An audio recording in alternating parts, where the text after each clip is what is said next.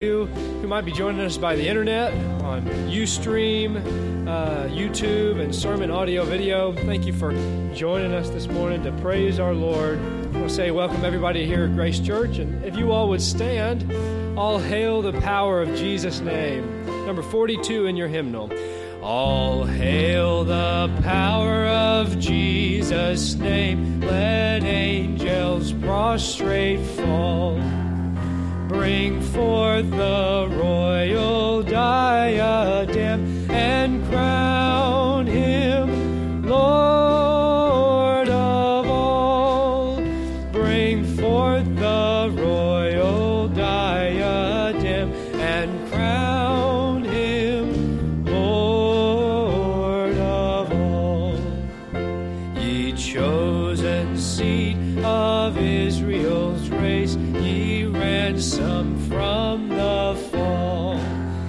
Hail him who saves you by his grace and crown him Lord of all. Hail him who saves you by his grace and crown him Lord of all. Let every kindred, every tribe on this terrestrial ball, to him all majesty ascribe and crown him Lord of all. To him all majesty ascribe and crown him Lord of all. Oh, that with yonder sacred throng we at his feet may fall, we'll join the everlasting song and crown him Lord of all.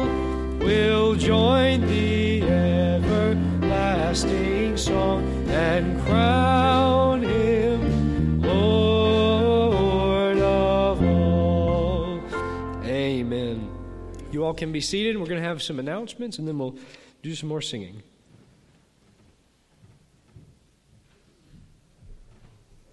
Good morning. I want to welcome you here to Grace Church today. A few prayer requests to make mention of, one being my daughter Lauren, who is pregnant and also having some minor complications. She's in the Murray Regional Hospital right now having some tests run and whatnot.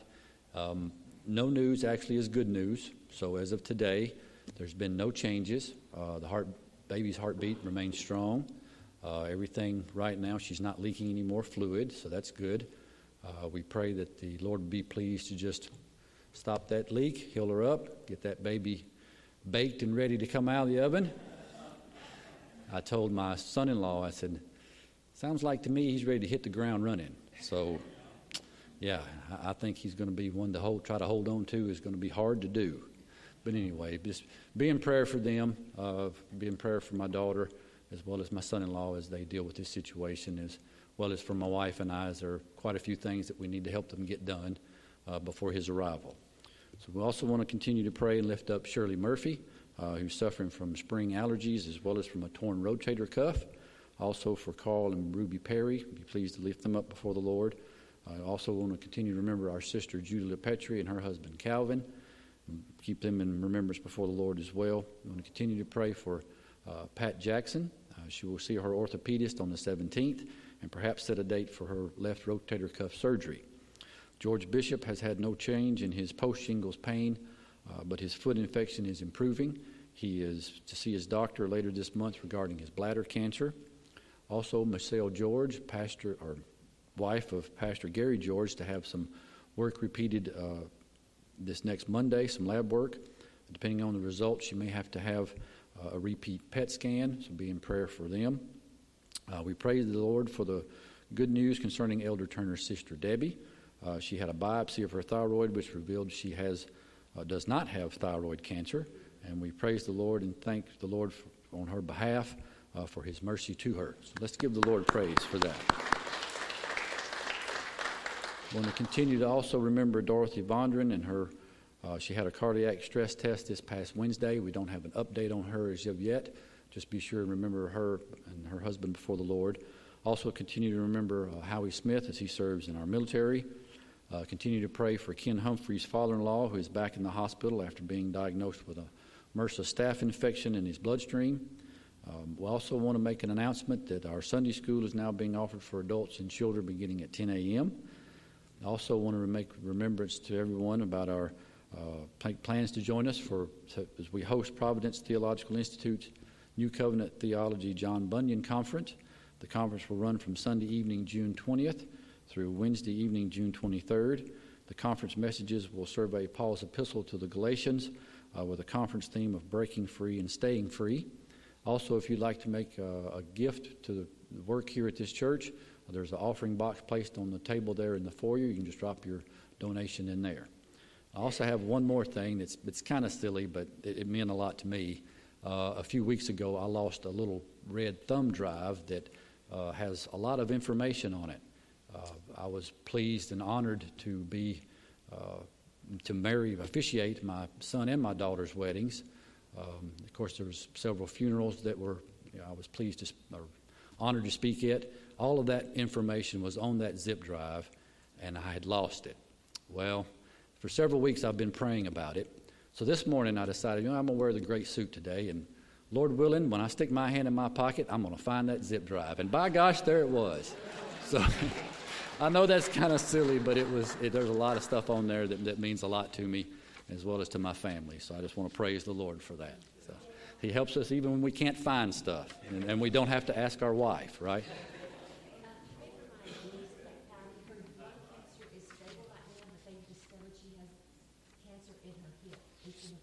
Sue's niece, Patty. Yep, she's been diagnosed with. So she has been diagnosed with cancer.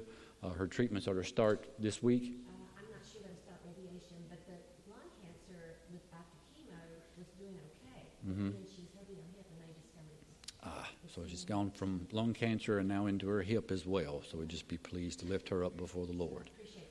Yes, ma'am. All right, we'll have some more songs.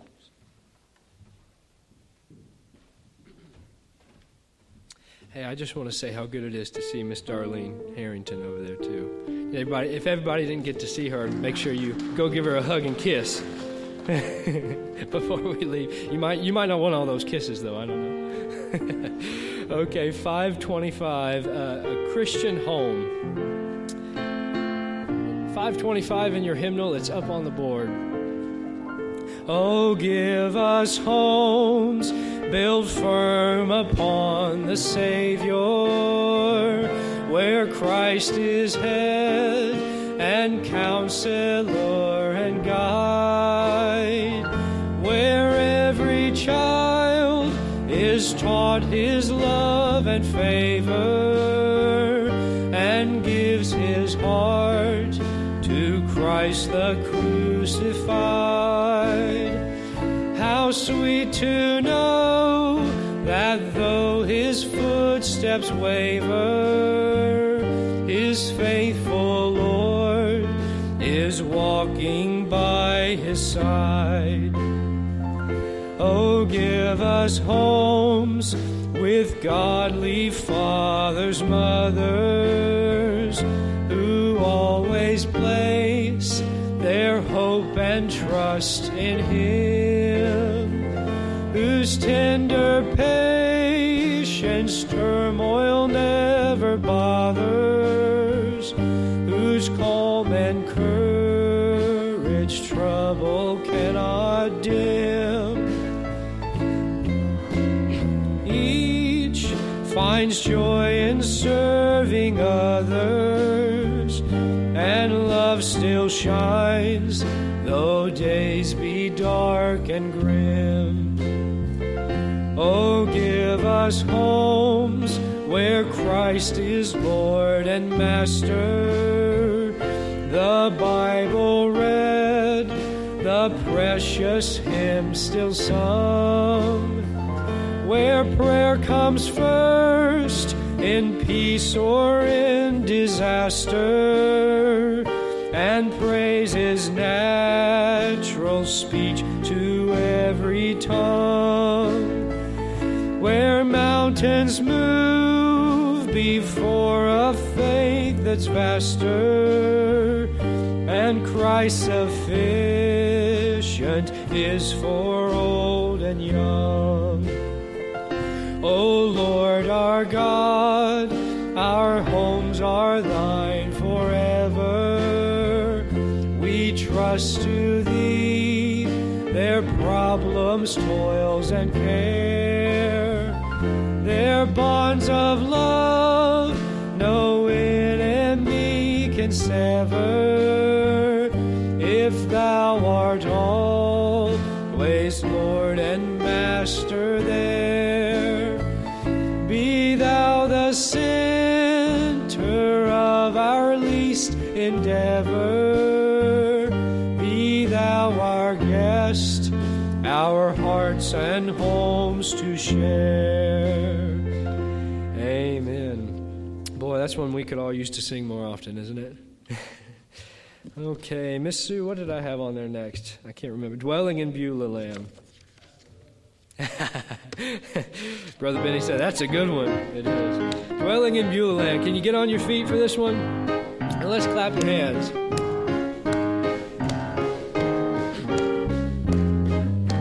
Far away the noise and strife upon my ear is falling, and then I know the things of earth beset on every hand. Doubt and fear and things of earth in vain to me are calling, but none of them shall move me from Beulah Land.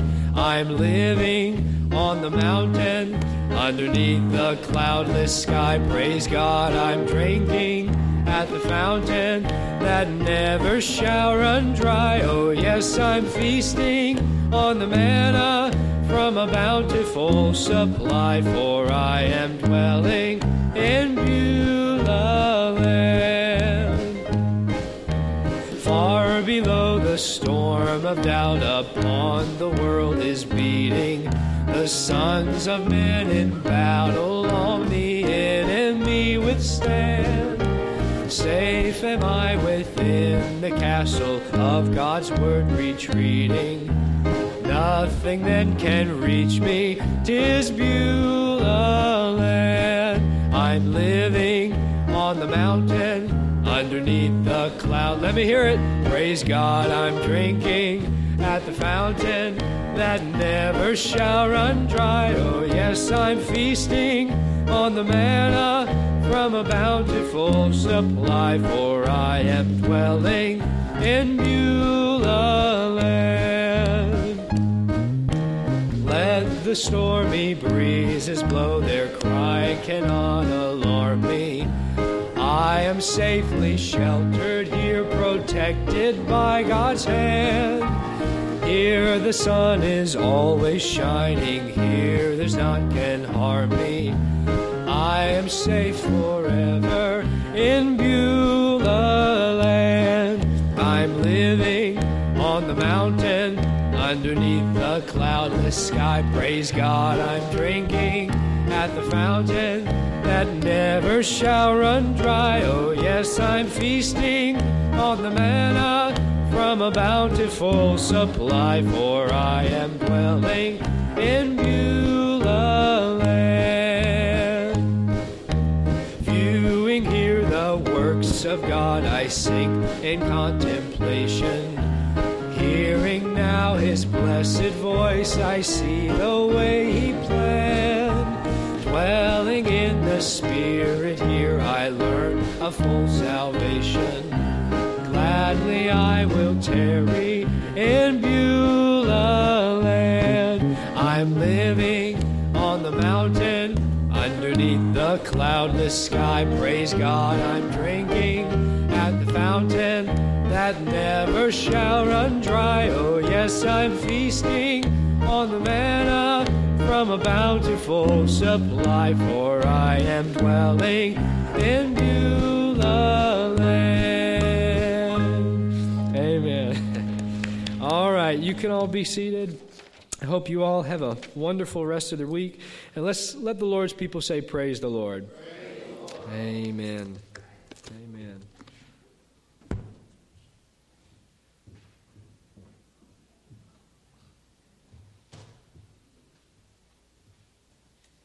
So glad to see all of you today. It's too bad that every Sunday is not Mother's Day, isn't it? We had an overflowing crowd on Mother's Day. I think I ought to announce that every Sunday be Mother's Day. We got a good crowd today where people are still coming back from the coronavirus, and we want to welcome all of you and welcome Bob and Julie back. They've been on an extended vacation, suffering down in Florida. And then imagine when I looked up a while ago and I saw some old friends. I saw Rose Roan and Vicki, her daughter, here. And they worshiped with us many, many years ago before the breakup of the Bell system. And her husband, Bob, taught here at Grace Church when we were in our old building over there across the way. And they moved them to Birmingham. They moved another family, the Swearingen family, to Birmingham. We have been for a number of years a kind of church where people come in. Some of them hear the gospel and are saved, and then the Lord moved them somewhere. Only the last few years have we kind of settled down a little bit. And we're thankful for all of you. But Rose and Vicki, so good to see you today. Bob went to be with the Lord just a little short time ago, a faithful servant of the Lord, serving the Lord down there in the Birmingham area. And now Rose is going to be over in Murfreesboro with Vicki. So we're so glad to have you, and I hope y'all can make it over here every once in a while. We're going to sing an old hymn. I'm going to let you remain standing. Lynn's going to come up and help me. If you want to use a hymnal, you can. If it's not on the screen, it's number 70, Holy, Holy, Holy.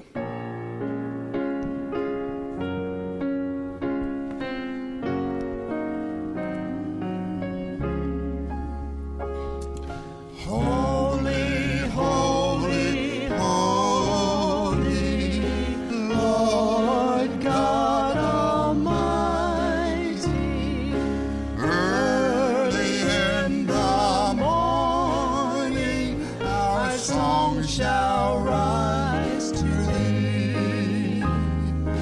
Holy, holy, holy, merciful and mighty, God in three persons, blessed Trinity. Holy, holy, holy, all the saints adore thee, casting down their golden crowns around the glassy sea. Cherubim and seraphim falling down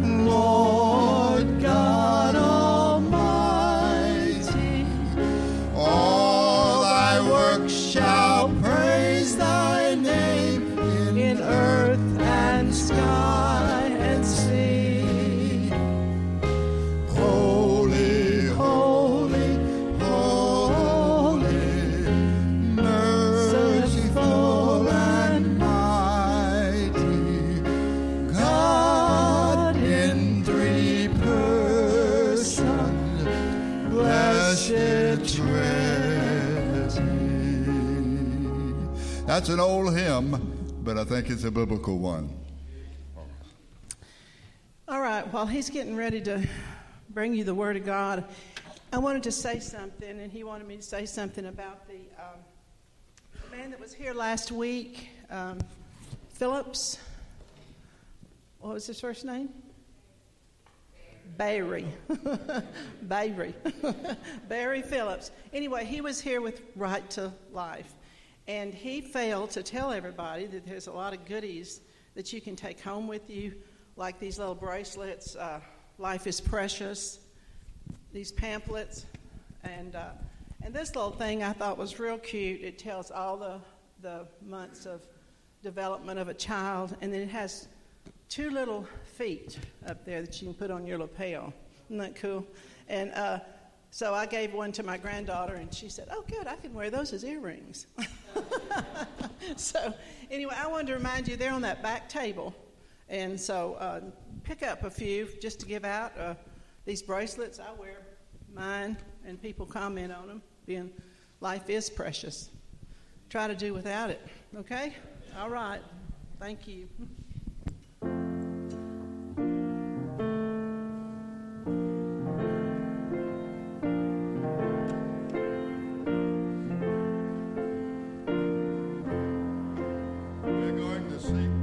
The Lord's face to ask Him to help us this morning as we look into His Word. So sing this with me. Father, I stretch my hands to Thee. No other help I know. If I withdraw myself from Thee, whither shall I go? Whither shall I go? Now I'm going to ask you, if you want to turn to it, you can turn to Romans chapter 8. Our text actually is 1 Thessalonians chapter 1, verse 4, and this is our 14th study under the general theme, Reasons for Christians to Rejoice. We've covered a lot of ground in these 13 studies, today being the 14th study. And in the last couple of studies, including today, I have told you that I was going to address the underlying topic, God's will, man's will, and free will. And I'll tell you what we covered last week. We looked at God and His will, and today we're going to begin to focus on the will of man, the will of man. Now I want you to look, I said Romans chapter 8, Romans chapter 7. Romans chapter 7. And in verse 14, we know that the law is spiritual, but I'm carnal, sold unto sin. That which I do, I allow not. That which I would do, that I don't do. What I hate, that's what I do.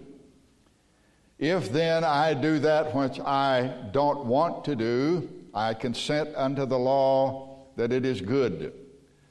So then it is no more I that do it, but sin that dwells in me. I know that in me, that is in my flesh, dwells no good thing. Now look at this about the will of man. For to will is present with me. I have a will to do it, but how to perform, how to do it, that which is good I find not. The good that I would do, I don't do. The evil which I don't want to do, which I would do, that when I don't want to do it, that's what I do. Verse 20, if I do that which I would not, It is no more I that do it, but sin that dwells in me. May the Lord add his blessings to the reading of his word, and let God's people say, praise the Lord, and you may be seated. Excuse me for taking a little water. The term God may be conceived as either personal or impersonal. This is what we learned in our last study. He may be thought of as an intelligent and rational being or a blind force or power. So in our last study, we learned that the God of Scripture is not an impersonal force or energy, but he is a person. He is a personality. He is the creator of the universe. He is the ruler of the universe. And he is the source of all moral authority in the universe. That is, we as believers do not look to culture or to science to find out what is right or wrong, but we learn from our God what is right or wrong. We learned also in that study that our God is one God in three persons: the Father, the Son, and the Holy Spirit. This means that he is a relationship God. There exists within his being a relationship between the persons in the Godhead. And this means, among other things, that he is able to enter into a relationship with those whom he has created. He knows us, and we were created to know him. The purpose of life, then, is to know God, to serve God, and to enjoy him forever. And this brings us today to this subject, the underlying principle. Let's concentrate a little bit today from a little different angle, I think, on the will of man. And the first point I would make to you is this: all human beings possess a will. Now, if you have a Bible, you can go ahead and turn to Genesis chapter 2. We're going to be over there for a little while, and then we're going to look at John chapter 8. So I'm telling you where we're going. Genesis chapter 2, and then later, after Genesis 2 and 3, we'll go to John's Gospel chapter 8. So the first point is this: all human beings possess a will. According to the Bible, in Genesis chapter 1, verses 26 and 27, God created man in his own image. God said, "Let us make man in our image after our likeness."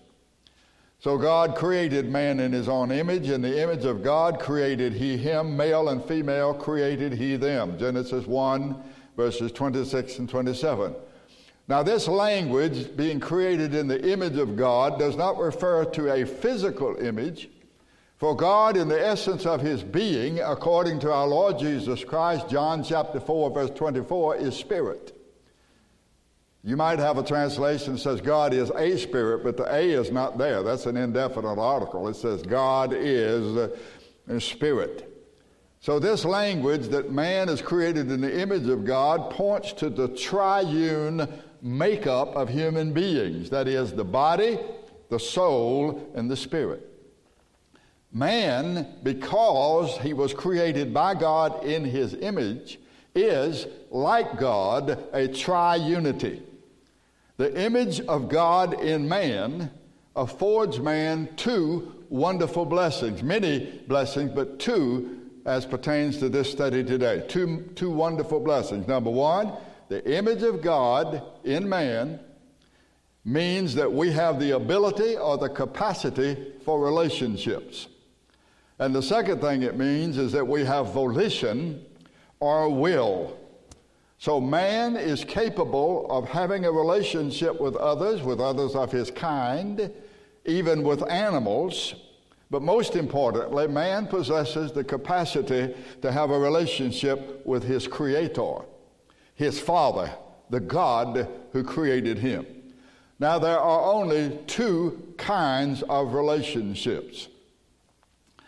There can be a harmonious relationship or a hostile relationship. You know, the Scripture emphasizes these two relationships. We have this relationship here, which is horizontal. That's me to you. And then we have this relationship, which is vertical. That's me to God. And Jesus said, if this relationship is not right, this relationship cannot be right. If this relationship is not right, this relationship cannot be right. These two types of relationships I have characterized as harmonious relationships or hostile relationships. Now, what I want you to know is that all human beings have a relationship with God, whether they realize it or not. It may be a harmonious relationship, or it may be a hostile relationship. Now, if you'll turn to Genesis chapter 3. It may be a harmonious or hostile relationship. Now, Adam, as I have said, was created by God in the image of God, that he might have a harmonious relationship with God. But the relationship with God was conditional. It was conditioned upon willful obedience. As we know from reading Genesis 2 and 3, especially Genesis 3, Adam disobeyed the Lord, thus violating the condition of that relationship. By a deliberate, willful act, he violated the conditions of that relationship. That is, he sinned, in Bible language, he sinned against his Father. So what resulted from that single act or that willful disobedience changed everything. And this is where we're going to have our focus today. It changed everything, including the will of man. I hear preachers and teachers and professors and so-called scholars speaking of man in his present condition, or man after the disobedient act in the Garden of Eden, speaking of man today as though he's the same as he was before he sinned. Let me assure you, the Scriptures indicate that there was a radical change in man as a result of that disobedient act by the first man, Adam, and the first woman, Eve. A radical change. And that radical change changed everything about our relationship to God and about our ability to have a relationship to God. Now, what I want to do is give you 7 little changes. You can think about it a lot more. But here's one. In Genesis chapter 3, Genesis chapter 3, now the serpent, verse 1, was more subtle than any beast of the field which the Lord God had made. And he said unto the woman, Yea, has God said, You shall not eat of every tree of the garden? Why would he prohibit you from eating of every tree of the garden? And the woman said to the serpent, We may eat of the fruit of the trees of the garden, but of the fruit of the tree which is in the midst of the garden, God had said, You shall not eat of it, lest neither shall you touch it, lest you die.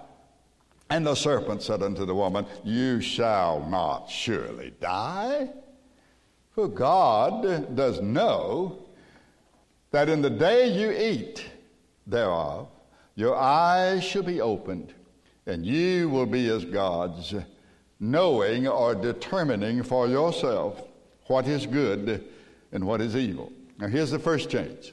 First change is this. Trust was replaced with suspicion. Trust in God was replaced with suspicion of God. The serpent said, don't you know God has some ulterior motive here in keeping you from eating of this fruit? Why wouldn't he let you eat of every fruit? He has an ulterior motive. He knows the day you eat, you will be as gods, and you will determine for yourself what is good and what is evil. It was the serpent, the enemy of God and man, who planted the seed of suspicion regarding the goodness and the love of God into the ear of Adam and Eve. Notice now that what he's doing is he questioned, this is important because it hinges on the last two studies we've had, and if you want those studies and you didn't get them, all you do is fill out a slip when you leave today. Those of you who are watching by the internet, if you write us, if you can't find it on the internet, write us and we'll send it to you. As they used to say, free and postpaid. What he's doing is he's questioning, the serpent is questioning the free love of God. That is, that the Lord loved them freely for no reason. And our suspicion of our Creator has made us suspicious of one another. We still do today. What's going on? What's so-and-so going to get out of it? He couldn't just be, or she couldn't just be doing this for no reason whatsoever. There must be some hinge to it. There must be something in there that I don't see. There must be some other reason. And what the serpent did was he planted the seed of suspicion in the ear gate. Oh, remember that little song we used to sing? Oh, be careful, little ears, what you hear. Oh, be careful, little ears, what you hear. Father up above is looking down in love. So be careful, little ears, what you hear. What they heard changed their hearing from trust to suspicion. They became suspicious of their Father, their Heavenly Father. Second change. Innocence was replaced with guilt. Here's where we see that. It says here in Genesis chapter 3 and in verse 7 that their eyes were opened and they knew they were naked, and they sewed the fig leaves together and they tried to run from God. Innocence here has been replaced with guilt. They knew they were naked. They had previously not had the slightest thought of themselves. They were totally filled with and focused upon their God and their Father. What happened was God consciousness was replaced with self-consciousness. You see, when sin matures in us, then it also brings with it guilt. A little baby, a little infant, they don't have any guilt. But as they grow, we've all said, oh, I wish I could keep them small. I wish I'd keep them there. But you can't keep them there. And as they grow and as they mature, there comes with it knowledge, there comes with it experience, and there comes with it all kind of things that they hear and see and experience. And with that comes this guilt. This guilt. And God consciousness is replaced with self-consciousness. The first person we think of is ourselves. You look at a group picture of a lot of people in there and you're in it, the first person you look for in the group picture is yourself. Don't tell me you don't do it. I know you do. You try to see if you can find you, to see if it looks anything like you think you should look. I've also found that when we see pictures that we like of ourselves, those are the pictures that don't look a thing like us. The ones that we like make us look like somebody else or something else. That's because self-consciousness has replaced God consciousness.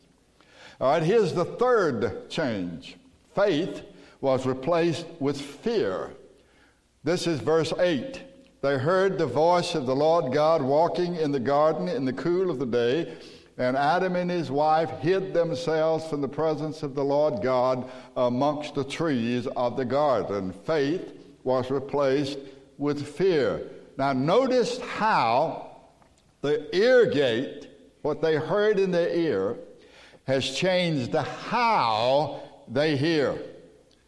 They had heard the voice of their Father many times before. And they heard it as a voice of kindness. They heard it as a voice of love. But now that same voice sounds different to them. Now it fills them with fear. Why? It's the same voice. It's because their spiritual ear that leads to the mind and the heart has been altered. They have listened to another voice, a voice which spoke different things, which things they have believed. They have received them and believed them. And as a result, they have been changed. See, God hadn't changed. He's still the same God. But they changed, and they think there's a change in Him. They've been changed. And now they hear differently, and they see differently, and they think differently, and therefore they act differently. They're no longer filled with faith, but with fear. Brothers and sisters, ladies and gentlemen, this is the state of all men by nature since the Garden of Eden. Men by nature fear God. The person of God, the Word of God, that's the reason people don't want you talking about God. Our federal government has gotten now where we can talk about anything. We can use curse words. We can use anything we want. We can talk about any philosophy that we want, but we cannot talk about God, the God and Father of our Lord Jesus Christ. The person of God, the Word of God, strikes fear into the heart of every natural man and woman.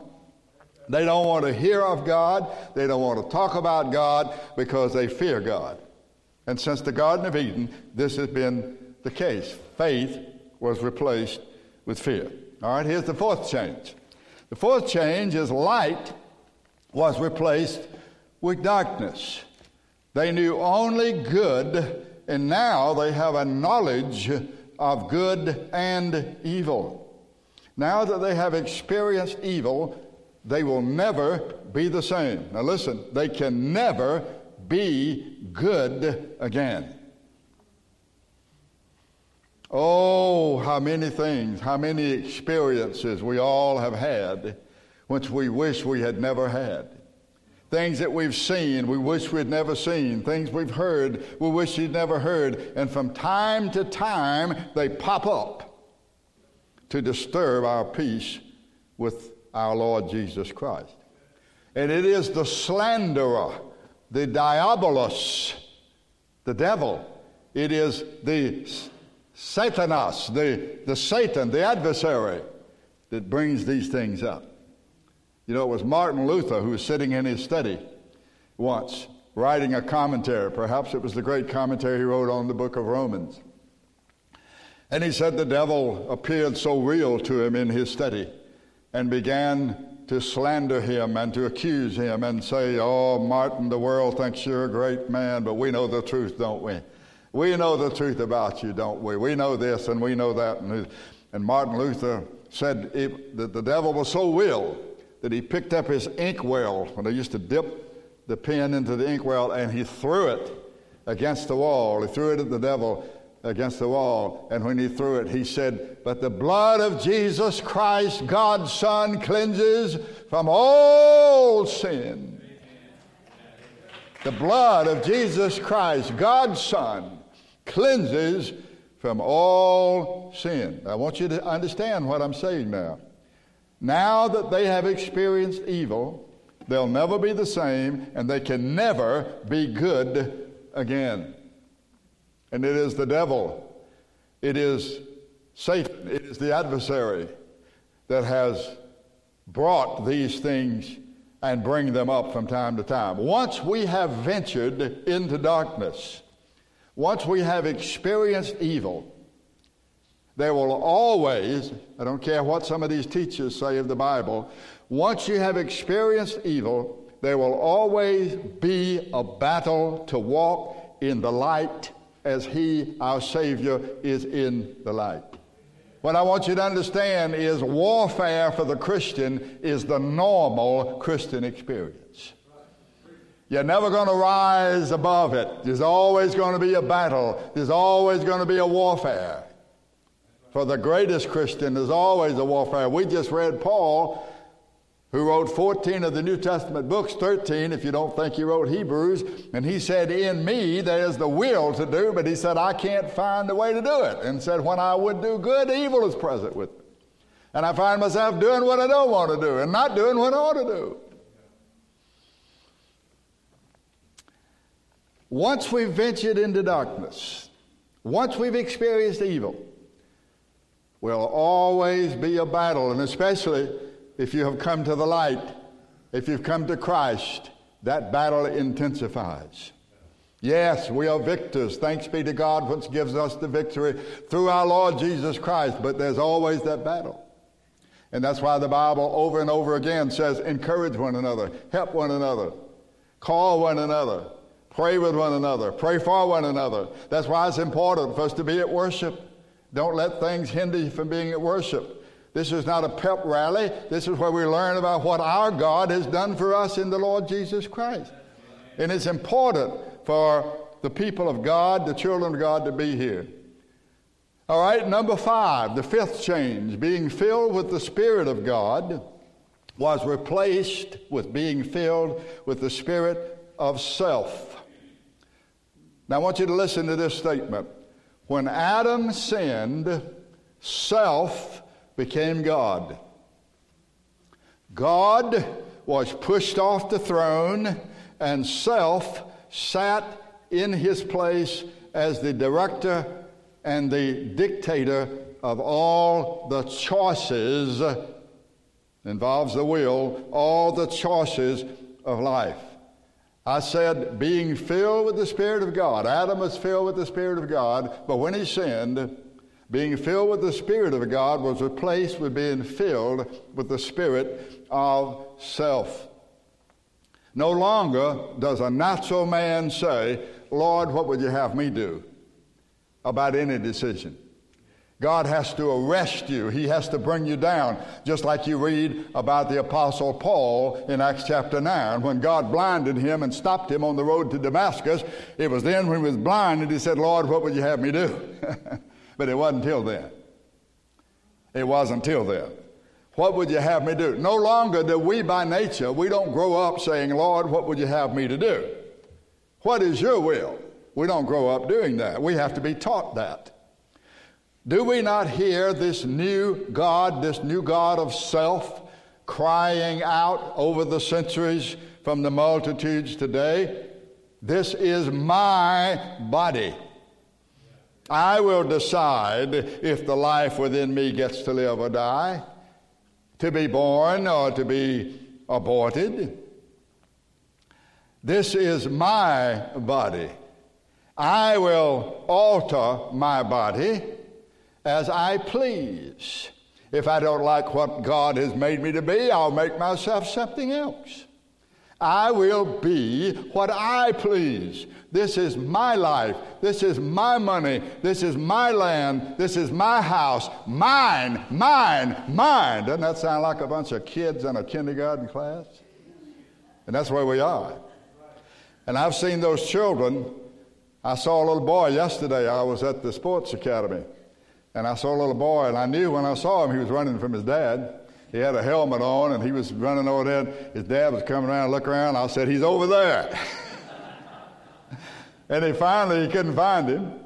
And then when I got outside and I was about to pull out, that boy was running across the parking lot, and his dad was running after him, and there was a car headed right toward him. If that car hadn't slammed no brakes, he'd have run over him. What was that little boy saying? If that little boy was 20 years old or 25 years old, he would have beat his dad into the ground. And he would have said, you are not going to tell me what I can do. I will do what I want to do. You won't tell me anything. God won't tell me anything. Nobody will tell me anything. I'll do what I please. That's man by nature.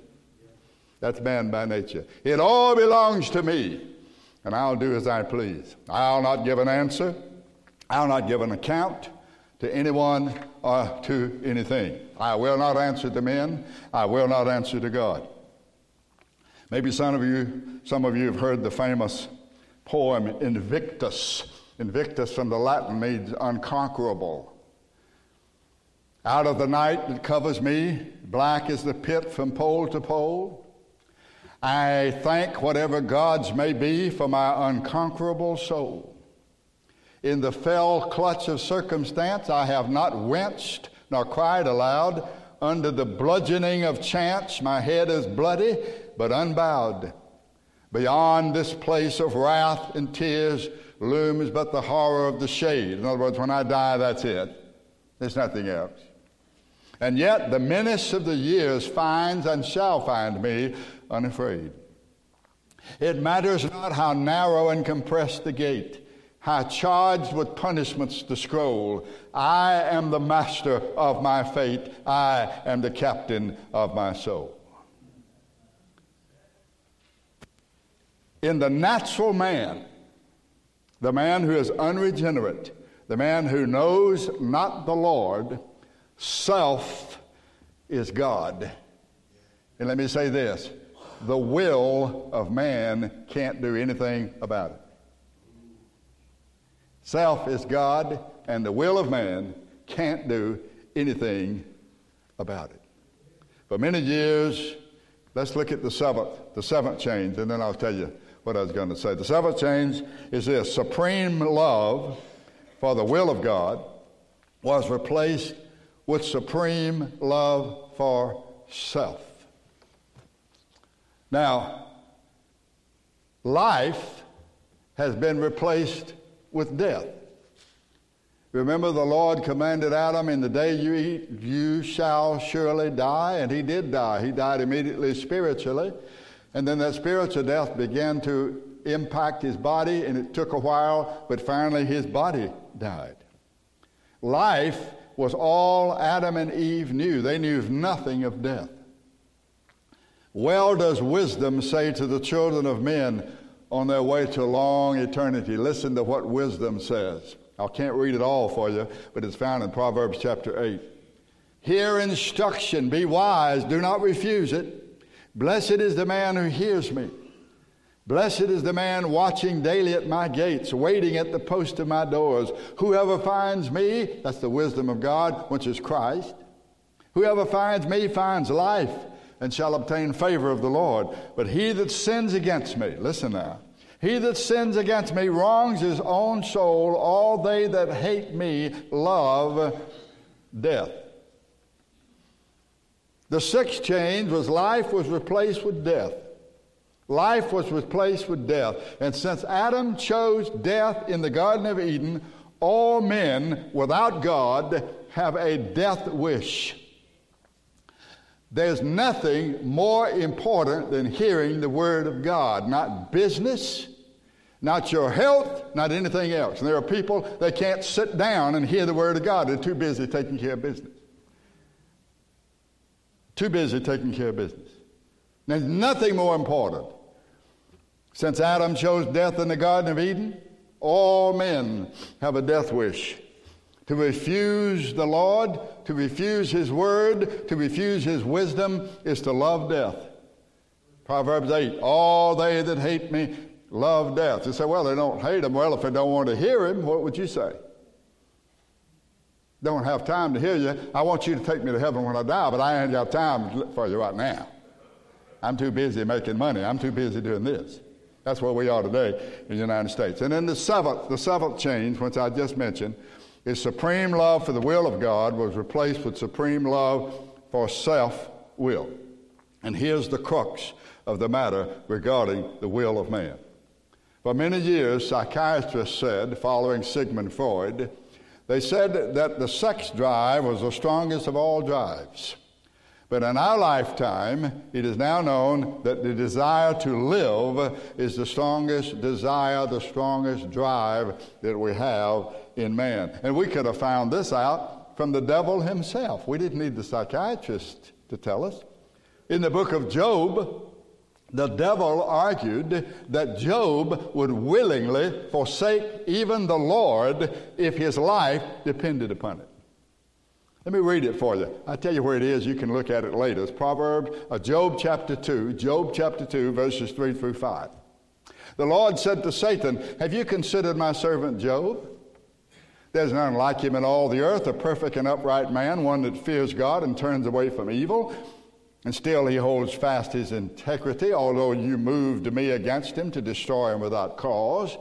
And Satan answered the Lord and said, skin for skin, All that a man has, he will give for his life. But put forth your hand now and touch his bone and his flesh, and he will curse you to your face.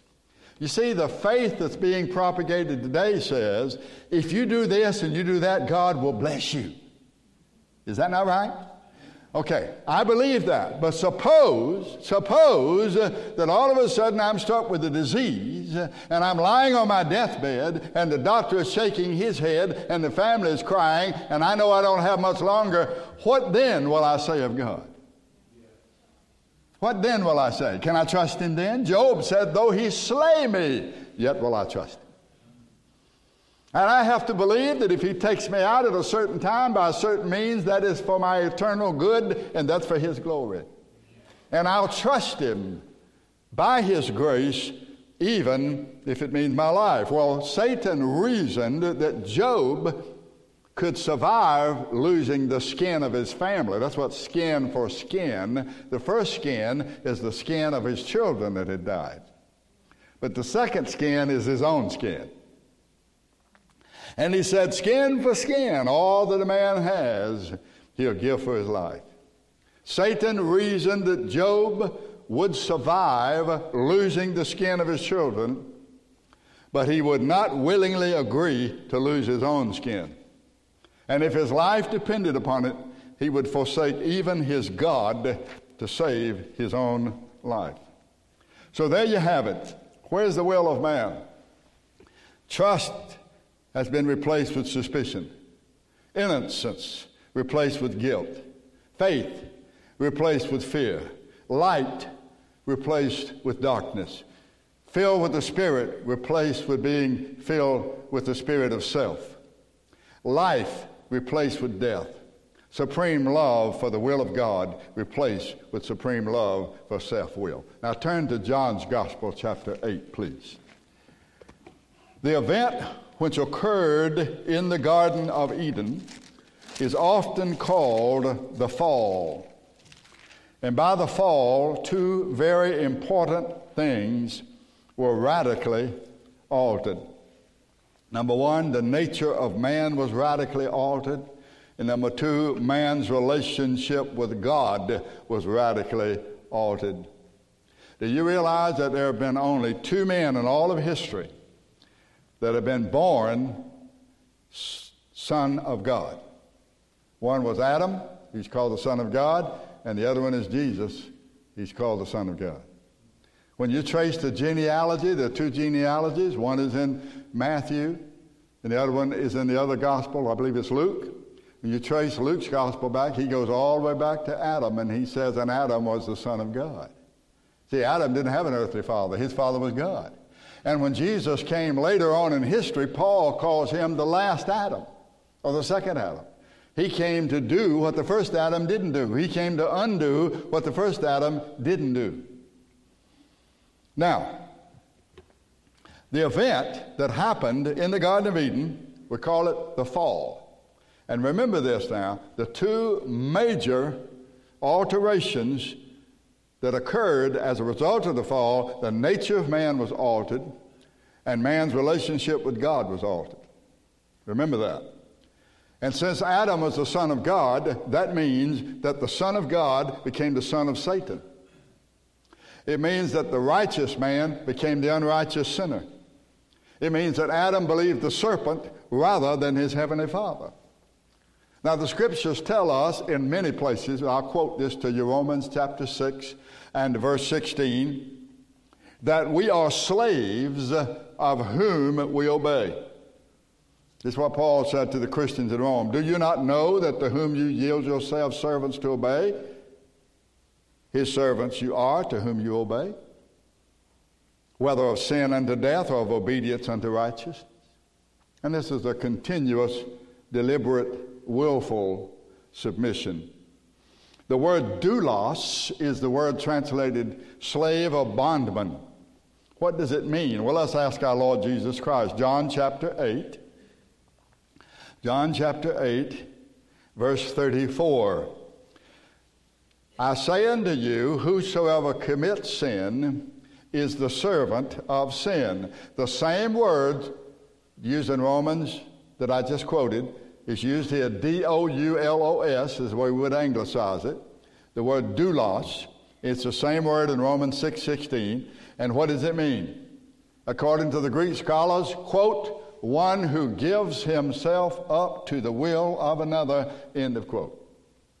What does that mean? That's a slave. A slave is one who gives himself up to the will of another. Now, Jesus went on to say, as we're going to look briefly, that only he can set the slave free. Look at verse 36. If the Son makes you free, you'll be free indeed. The slave cannot set himself free by any means, including an act of his will. Listen to me now. Only Christ can change the will, and thus through that change the slave himself. Only this can be done by the Lord Jesus Christ. But here's the thing. The slave, that's the slave of sin, the one Jesus is talking about here in verse 34, that slave does not want to exchange what he thinks is freedom for the freedom that Christ gives. Let me show you this. Look at verse 30. Verse 30. As Jesus spake these words, many believed on him.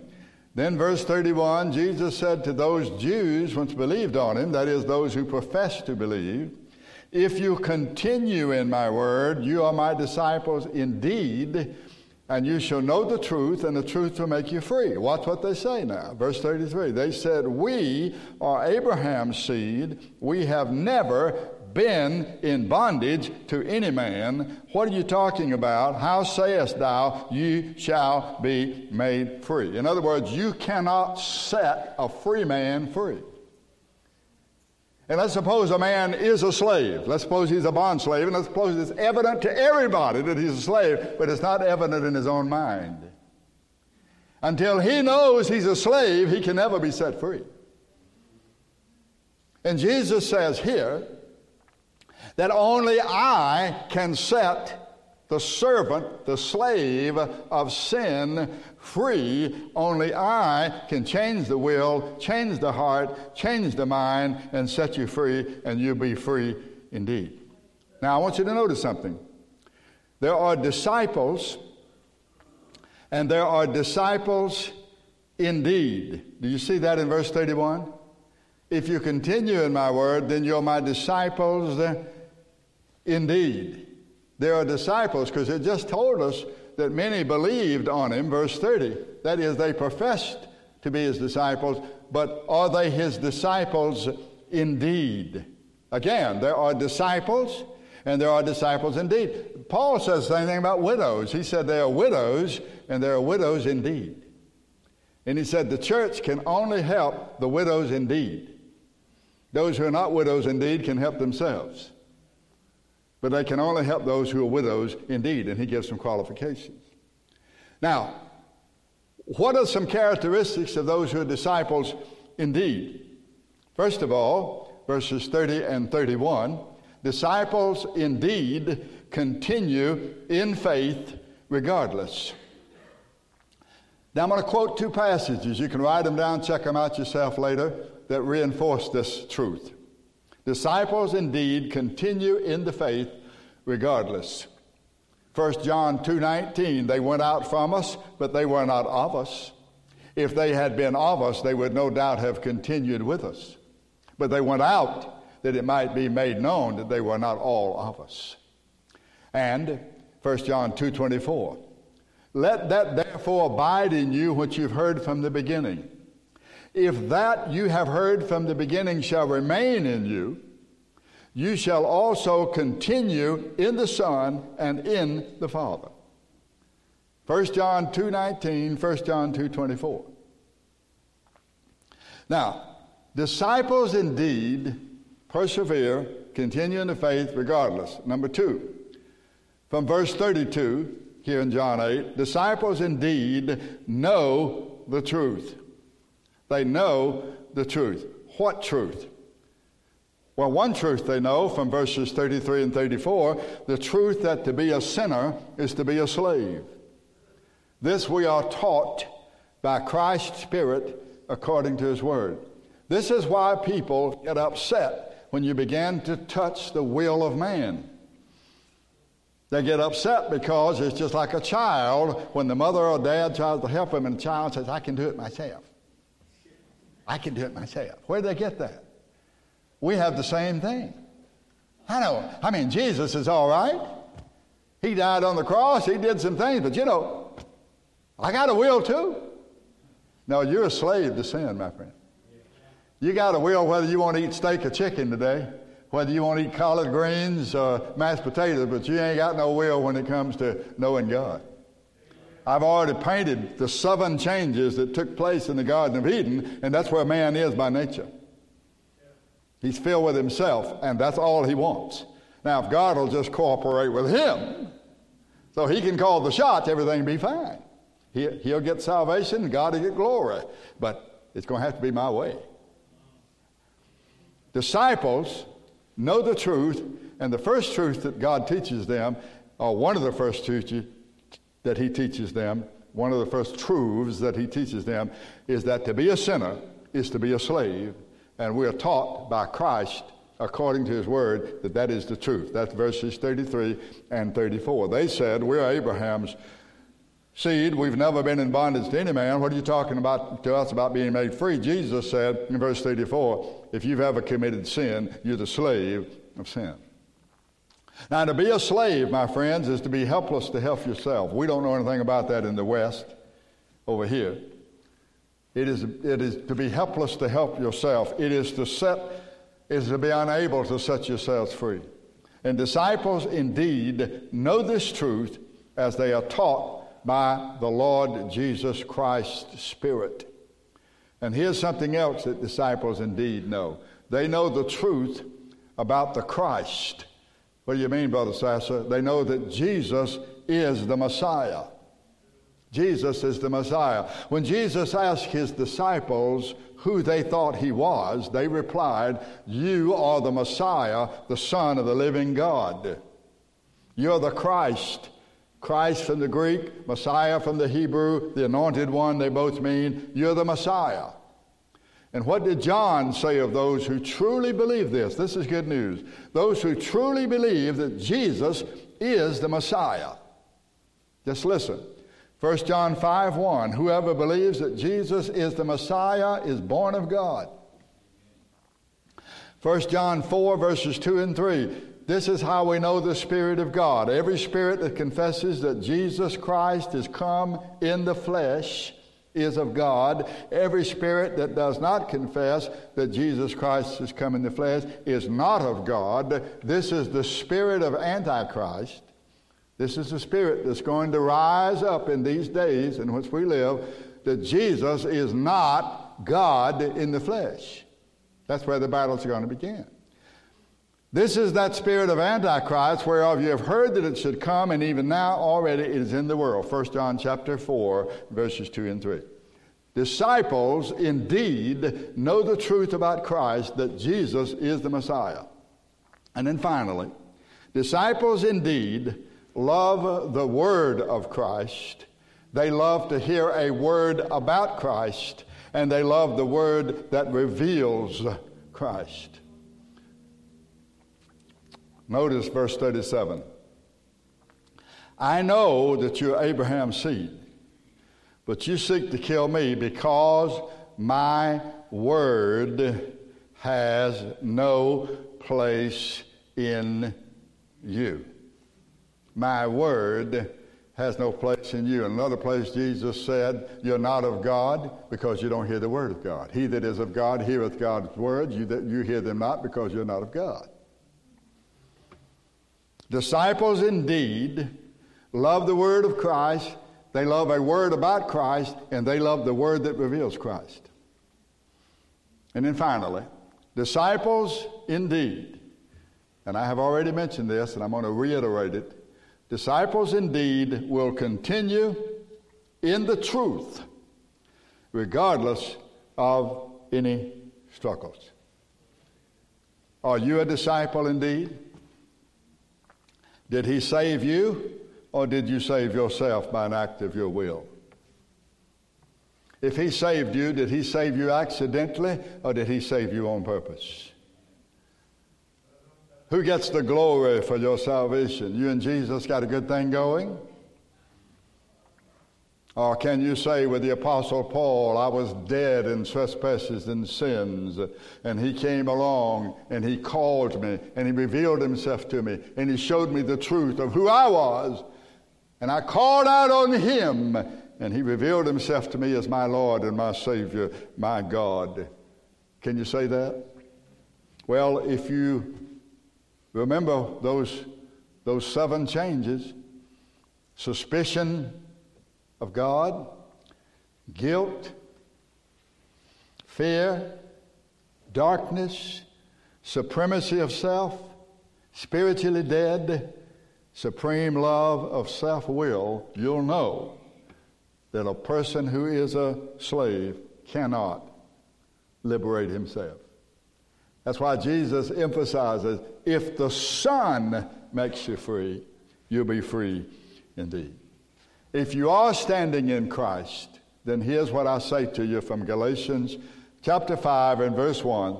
Stand fast, therefore, in the liberty wherewith Christ has made us free, and do not be entangled again with the yoke of bondage. You know, years ago, Rose, when you and Vicky was a little girl, and your son Robert was here, and Bob was here. Some of you will remember this. Joe Moran had an aunt named June Moran, and Miss June was here for years and years and years. I think Miss June was a means of inviting y'all to come. And Bob Rohn was teaching a class, and in those days, there was a home out here about 2 or 3 miles away, and it had some people in the home who had been through some rough places in life. And there was a woman there that all the women of this church just helped her. Shirley Murphy took her in. Shirley was a beautician in those days, and she took her in and fixed her hair, and she was known infamously as Broadway May. And she used to say that she was the real mother of Elvis Presley. And I have to say that Elvis Presley looked more like her son than the woman he said was his mother. I have to say that. But she was known all up and down the Lower Broad area as Broadway May. We didn't know that at first when she came. And so Miss June would pick her up, and here she comes, the Southern lady, like June Moran, with Broadway May in her front seat of her car. And Bob was teaching a class, and he didn't know about Broadway May. And he was talking about how we are sinners. And he started talking about prostitutes. And he said, you know, we've all read about prostitutes. We've all heard about prostitutes. And this is the way Broadway May talked, the way I'm going to impersonate her. He said, we know about prostitutes. We've heard about prostitutes. Anybody ever known a prostitute? I have. And Bob said, well, you know, maybe you've known about a prostitute, but, you know, you hadn't been that close to him. And she said, I was one. And I don't think Bob knew what to do at that point. I was one, she said. But you know what? Broadway May loved being among the children of God, the people of God who loved her just like she was, and who demonstrated the love of God and the grace of God in Jesus Christ by doing what they could for her. And I suppose she's out of this world now. But that's what we as children of God, if we've been set free, You need to look at all of your family, your friends, your colleagues, the people that you hobnob with. Those are lost souls, most of them. Have mercy on them. Be a witness to them. They may not listen to you, but invite them. Come to worship with me. I'll come pick you up. Men, the souls of men, the value of the souls of men cannot be estimated, and yet they can. Jesus said, if a man loses his own soul, if he gains the whole world and loses his own soul, what shall he give in exchange for his soul? You remember that?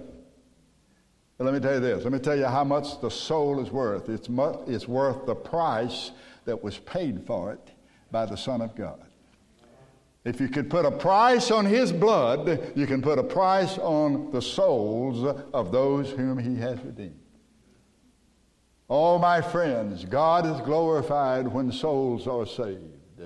He does the saving, but he does use witnessing and inviting in all of these things. May the Lord add his blessings on the teaching of his word. Let's stand together. And I'll pronounce the benediction, and I hope all of you who remember Rose and Vicki will talk to them, say hello to them, identify yourself. You know, nobody ages but everybody else. You know that. You see other people and you say, oh, I don't hardly recognize them. They probably don't recognize you either. Yeah. I'm so glad that they came today. Brings back wonderful, wonderful memories of their family. And I hope they'll be able to come back again some. Now, Lynn shared with you briefly, the fellow who was here last week, Barry Phillips, failed. He was so excited about talking to you. He gave such a great report about this congregation. He failed to talk about some of the things he had for us. And when you go out the door there on the right, I think on the table there on the right, there are a bunch of these little things that you can pick up, little pins. I think there's a pin out there that has 2 little tiny feet on it and things like that. They're for your taking. I'd like to suggest that our church, on a regular basis, support the Right to Life movement. I'd like to support that myself in Tennessee, for sure. All right, let us sing. So we'll sing Under the Blood, Under the Blood. And I'll dismiss you.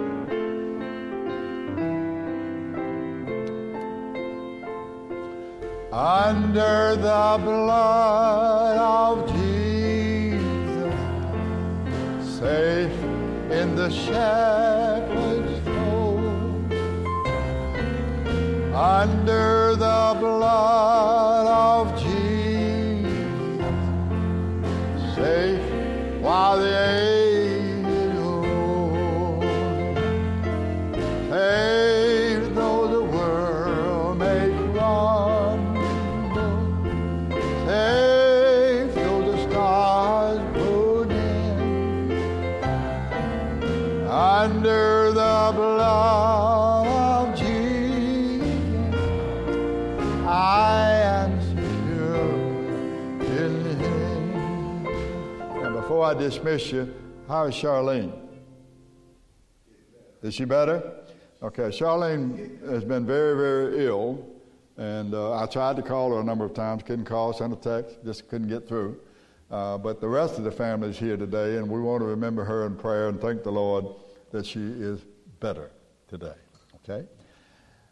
Our Father, we call upon you in the name of our Lord Jesus Christ, who loved us and gave himself for us.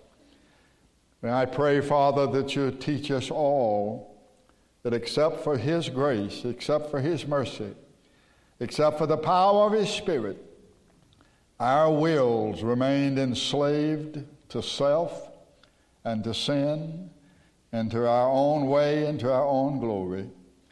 Have mercy upon these United States of America and send us, O God, an heaven-sent awakening, that men might once again, and women and boys and girls, call upon the name of the Lord. Oh, Father, have mercy upon us, we ask in the name of Christ our Lord.